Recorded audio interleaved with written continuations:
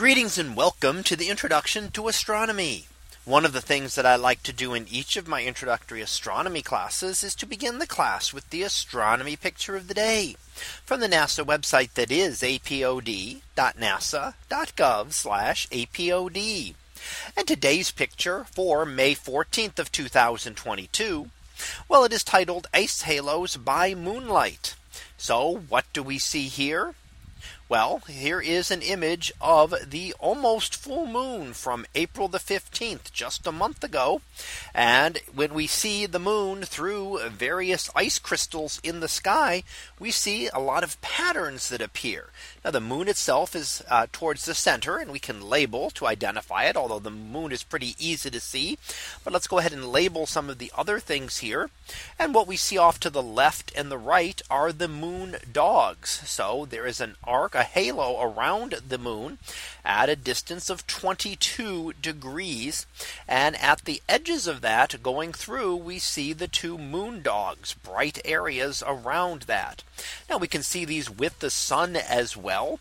So the sun can do the same kind of thing when the light is refracted and reflected through ice crystals in the shape of hexagons in the clouds. So were you looking at this on an object without an atmosphere, say from the moon, you would just have seen the moon there, or maybe in this case, say the Earth, as you were looking out. However, because you're looking at it from an object with an atmosphere, you therefore can get this type of pattern because of the clouds. Now we can see that when everything works just right, we get a number of different arcs, and we can see several of those up above the light pillar going up from the moon, and then a couple of arcs up above that we see heading well up towards the top of this image. And we can also see a couple of stars labeled here. Off to the left, we see the bright star Arcturus identified, and off to the right and above, we see the bright star Regulus.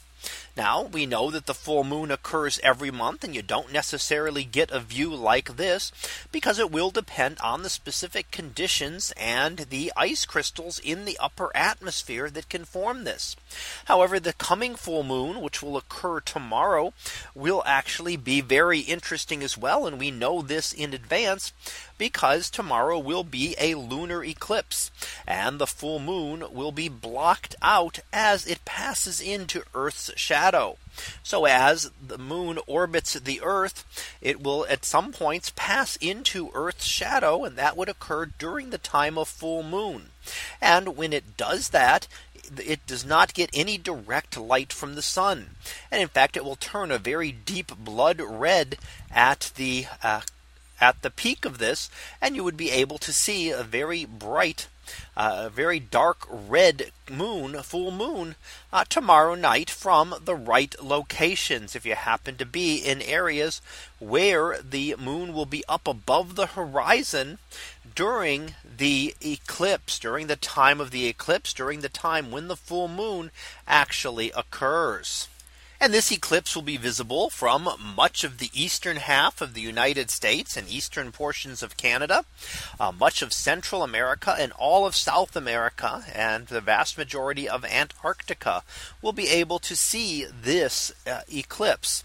Other areas will see partial parts of the eclipse, and some of those, such as Asia and Australia, will not get to see this eclipse at all.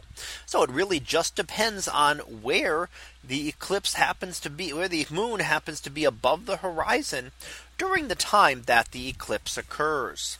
So that was our picture of the day for May 14th of 2022. It was titled Ice Halos by Moonlight. We'll be back again tomorrow for the next picture, previewed to be Colors of the Moon. So we'll see what that is about tomorrow.